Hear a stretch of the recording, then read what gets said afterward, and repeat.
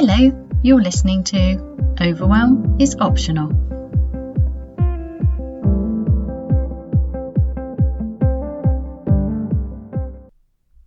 Hello and welcome to episode 3 of Overwhelm is Optional. This is a special short episode for parents who are struggling with the recent situation of being stuck at home, trying to work and homeschool their children.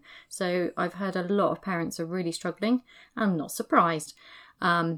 I could do the whole, of course teaching's a highly skilled profession, but I'm going to leave that for one moment and just see if I can help you out really quickly. I don't think you're going to have much time to listen to this, that's what I'm guessing, so I'm going to do this as quickly and efficiently as I can to see if I can give you some ideas to make you feel better and adjust faster to the situation.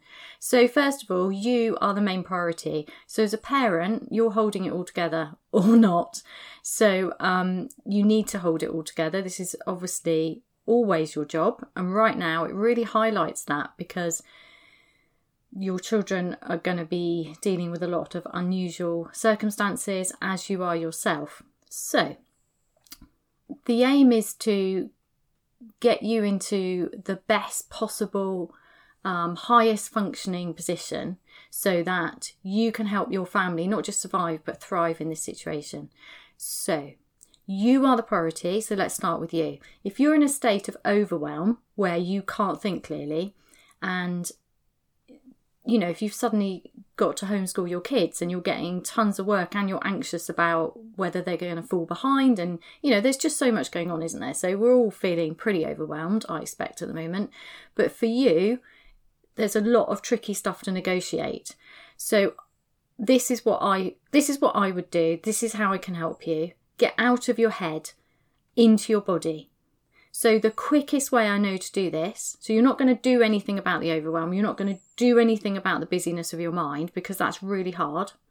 Instead, just stand or sit or wherever you are at the moment and allow your attention to move out of the stuff that's going on in your head, the overload and the loop of doom or even the guilt at actually enjoying having your kids home, that enjoying part of this lockdown. There might be all sorts of contradictory stuff. So whatever there is for you is whatever there is for you. And just for a moment, allow your attention to sink into your body. The fastest, most stabilising way to do this is to take your attention into your feet. So just for a moment, allow all your attention to go into your feet. Now, if you're listening to this in a busy household, you've got to compete now with calls from other people, noise, distraction, and your own mind pulling you. So this is like super hard. That's okay, just give it a go. Stay with me here. Just feel your feet on the ground or wherever they are. Get really curious about any physical sensations in your feet. And each time your mind or one of your kids or whatever's going on in your house pulls you out of this, keep your attention in your feet and notice what that does. Just notice that pull, notice that frustration, notice the resentment on your time. Notice any reaction like, well, this is a waste of time. Just notice that. And see if you can get into a state of neutral observation, because it will give you the space you need to start to negotiate the next few weeks. So feel your feet on the ground and just notice anything at all. Physical sensations in your feet. And then take your awareness to your belly and just see if you can allow your belly to soften. So you're not trying to achieve anything. You're not making any attempt to relax. Too hard. Give that up. Be nice. Just see if the belly wants to soften. And if it does, notice that. And if it doesn't, that's okay. But notice it. Acknowledge it. So feel your feet on the ground. Allow your belly to soften or not. And then notice how close to your ears your shoulders are. And then just notice how you feel. So you can remain in your body, feeling your feet on the ground, noticing your belly, noticing the space between your shoulders and your ears, while the chaos in your head, your family and the world swirls around you. So I'm going to do that for one more round to help you. Feel your feet on the ground. Allow your belly to soften or not. Just notice. Allow your shoulders to come away from your ears if they want to. And if they don't, that's okay. Just notice. And then just notice how you feel. And just see if you can do that with complete neutral observation. So it's just a neutral noticing. This is how you are right now. It's neither good or bad. It just is. This is what you're noticing. And then just release that for a moment. Now, this gets you out of your head with practice. I hope it got you out. If it got you out of your head and the overwhelm, even for a split second, and gave you a chink of hope and light, then that's great. If it really worked for you and you could really see the benefits of connecting with your body even for a minute, then that's even better. That's great. But the thing is, right now, you've got a stupid amount of stuff to cope with because everything's collided into one small space. So yeah, it would be brilliant if you could set aside 10 minutes a day to start a meditation practice if you don't already have one. There's lots of things that would be really helpful to you right now that you can't access or would be really hard to access right now. So the quickest, fastest way I've been thinking about to help you get out of overwhelm and get some clarity in your thinking, allowing you to get the work done you really need to get done, to manage all of the different emotions and stuff that's going on in your family, and just cope and then start to thrive gradually. The quickest way, I think, is to pin this kind of activity, this neutral noticing, this purposely moving your attention out of whatever is going on in your head and swirling around you into your body and noticing how you feel. There's lots of things going on there. There's one, you're taking a break from the overwhelm. So you're retraining your brain to focus on other than the craziness, the swirling, the busyness. And secondly, noticing how you feel is a deeply nourishing self-care practice. And right now, this is the time for radical acts of self-care. You are the linchpin of your whole family and you need to be okay. So you need to look after yourself. And there's a ton of other brilliant things, but I'm not going to go through it now because you don't need to know. So these are ways to incorporate this into your day without having to add anything to your to-do list. So one idea is when you're cleaning your teeth, which you definitely do at least once a day, when you're cleaning your teeth, only clean your teeth. Just do that. And when you're cleaning your teeth, tune into the sensations of the toothbrush. So if we're used to cleaning our teeth and we don't clean them for a bit, we feel a bit yuck. So there's actually pleasure and joy in being able to clean our teeth. You know, if you've ever forgotten your toothbrush and gone away, it's really nice to clean your teeth. So tuning into that is really helpful because straight away, that's a body-centered mindfulness practice. You're out of your head. You're literally inside your mouth and feeling those sensations. And it's usually pretty nice. So that's one way. So when you clean your teeth, just clean your teeth and focus on the physical sensations of cleaning your teeth. Twice a day, even if you remembered once this week, that might help you. Secondly, there's other things that you do all the time. So for example, if you have stairs in your house, each time you walk up the stairs, feel the sensations of your feet on the stairs, and then you can connect to the actual muscles you're using to go up the stairs. That's really helpful. Another reason it's really helpful is that there's some really interesting research about exercise and the body-mind connection, which I'll share because this is like another major cool efficiency thing of this body-mind work. I think I think the study's like this. I may get it slightly wrong, but anyway, I think it was there was maids in a hotel somewhere, And they split them into a control group where they didn't change anything, and then they told one group that the work they did, so the cleaning of rooms, the going up and downstairs, the hoovering, whatever, that was equivalent to like a major athletic workout, something like that. I think that's right.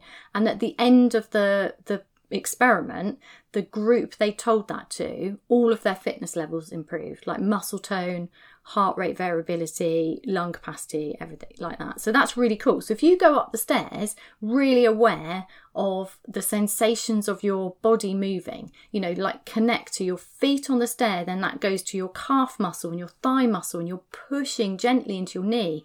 So you can feel those physical sensations just for that few seconds you go up the stairs, and you can also allow that to nourish your body.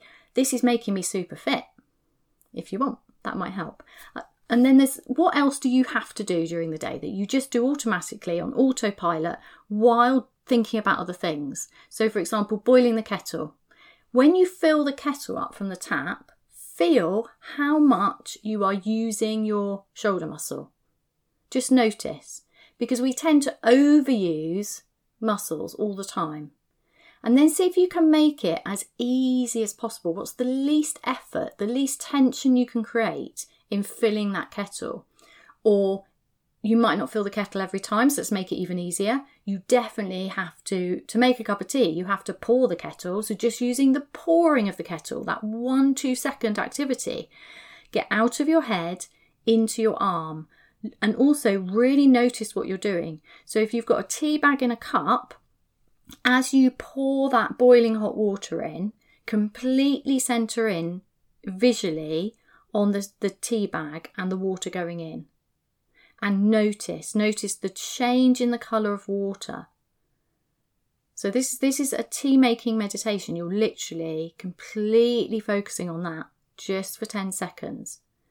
And your body-centered mindfulness practice, this getting out of the overwhelm into the body in the easiest, most efficient way possible under these crazy conditions, is to, as you pour the water in, notice how much tension you're creating in your body to do that. Don't try and change anything, just become aware.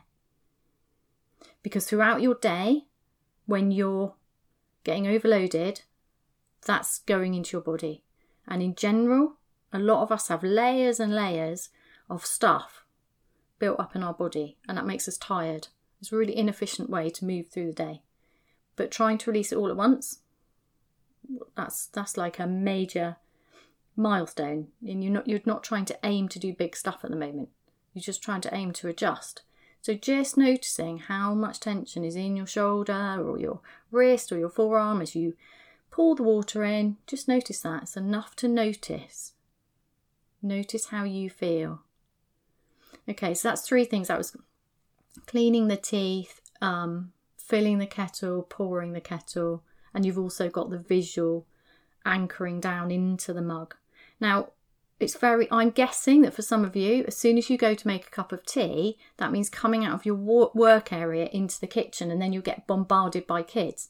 So it might be helpful to just say something to them like, look how the tea bag changes colour. I mean, it sounds crazy and stupid, but actually kids can quite like it when their parents get interested in something like meditation and mindfulness, or so I don't know, you could share a bit of what you're doing, and then maybe they'll go away and notice how they're feeling and connect to their bodies and start to let go of their tension, because they've just been through a lot of anxiety. There's a lot. So we're all holding it in our bodies. So you could do that, or you could try I'm going to go and make this cup of tea, and I'm going to keep this bubble of space around me, so that as I move from my workspace into the kitchen, I'm going to keep that space around me, but I'm going to accept that I'm probably going to get bombarded by demands by my children or whatever is going on for you at the moment.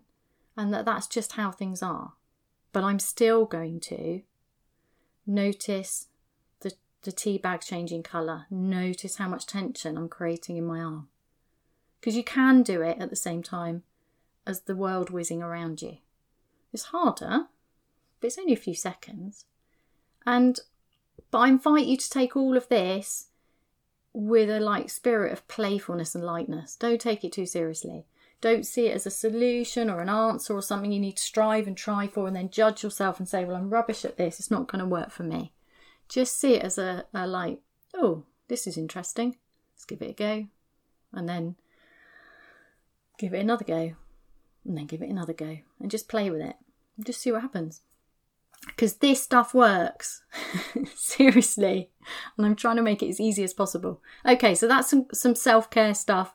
Like really, really short to get you out of your head into your body so you can start getting some clarity and some ease and some energy back to cope with this huge adjustment you're going through. Secondly, I'd say, what are your priorities? So at the moment, you've got tons of external agendas going on. You know, a lot of schools are sending a ton of work home and seriously, especially fractions. It's always improper fractions that parents rant about. I find that really funny, but it's always the same thing. And I'm not surprised because I love them as an ex-maths teacher, but man, I wouldn't want to teach them and not know how to teach them. So right now, kids haven't been out of school that long and we don't know what's going to happen. So what's actually most important right now for you as a family? So firstly, you're really important. And if trying to keep up with the demands of all your kids' different education needs is putting too much pressure on you, well, clearly your self-care is more important. You're the one who's got to hold everything together. So to school at the moment, school's out for summer, hurrah, because seriously a lot of kids were exhausted, so they could probably do with a lot of sleep. So let them sleep. If you've got teenagers, they're nocturnal, let them sleep till 2 o'clock in the afternoon, have a break. That's normal for them. We get them up far too early to cram learning into them. So, yeah, maybe let go a bit of those external agendas and start to take back your control. This is your family under a very difficult situation. What do you want? What's important right here? And right now, the most important thing actually is that your family are well, that they stay alive, because this is serious. So I invite you to just reframe this. What's important? And go with that. I'll leave that question. That question can resonate with you for a few days. What's important here?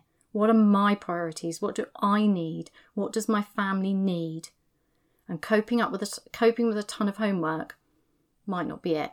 So you can rebel because nobody's going to fine you. Nobody's going to tell you off at the moment.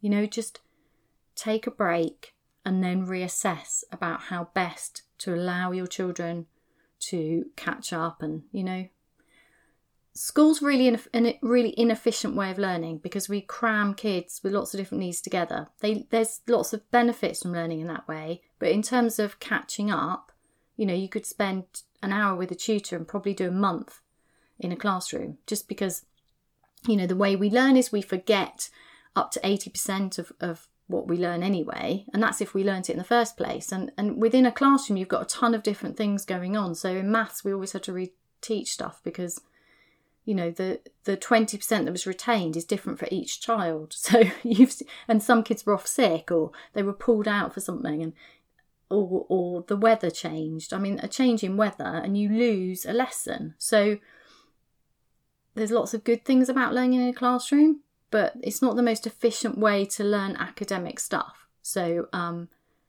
you don't need the same amount of time at home to do that. It's a completely different environment. So don't worry too much is my point. Let it go for now. And then work. So now's the time to implement all your 4-hour workweek stuff from Tim Ferriss, because we don't work very efficiently, do we? So if you're used to having 6 to 8 hours to focus on your work, a lot of that would be wasted. And now you don't have that. So if you only had 20 minutes, what would you do? What's the most important thing you can do today? Because you can't do everything. And you don't do everything anyway. So yeah, it's unusual, but actually it could be brilliant. It could be the making of you. This could be the time that you learn to work in such a brilliant, efficient way that it revolutionises your workplace. Or if you run your own business, now's the time to, you know, really focus on what's the most important thing, because we can never do everything anyway, and we get, you know, our minds are easily distracted. So when do you work best? Under what conditions do you work best? What do you need to be really efficient? How can you set that up? What's the amount of time you can get most easily without being interrupted by your kids? And then say if it's 10 minutes, 20 minutes, an hour, 2 hours, what's the most important thing you can do? What's the one thing you can do that will bring in money and sort your business out today? So drop stuff, prioritize. So probably planning, this is like, so last week was a bit of a surprise and a mess.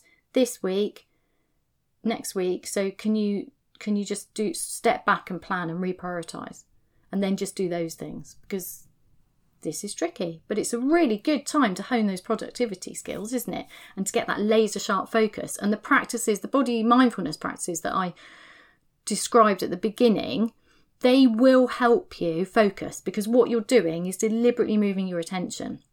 And that taking back control of your attention, that is fundamental in getting out of overwhelm. So overwhelm is that clogged up, inefficient, exhausting way of spinning through life. The opposite of overwhelm is this ease, where you know who you are, you know what you want to achieve, and you feel at home in the world. This is what I can do. This is who I am, why I'm here. This is what I have to share. This is me. And with that comes this clarity of thinking. These are my next steps, and I can focus on them. And then there's also this energy, because we can stop pushing and striving and getting through, which is exhausting. And it all ends up in our bodies, because we neglect our bodies and because we hold on to too much attention. How many times do you wake up in the morning and then brace yourself, rather than waking up in the morning going, this is the life I meant to create. Hooray, another day. So this is just a really quick one to help you out. I hope that's given you some ideas. I've got a ton more, but if you're an overwhelmed parent right now, you really don't want all my ideas at once. So I'm going to stop here. I'm going to wish you, a much better week. Some adjustment. Some clarity, some ease, some energy, and some joy. If you're healthy and at home and everybody's okay, there's something huge to be grateful for there. Huge. So have a good week and look out for the next episode.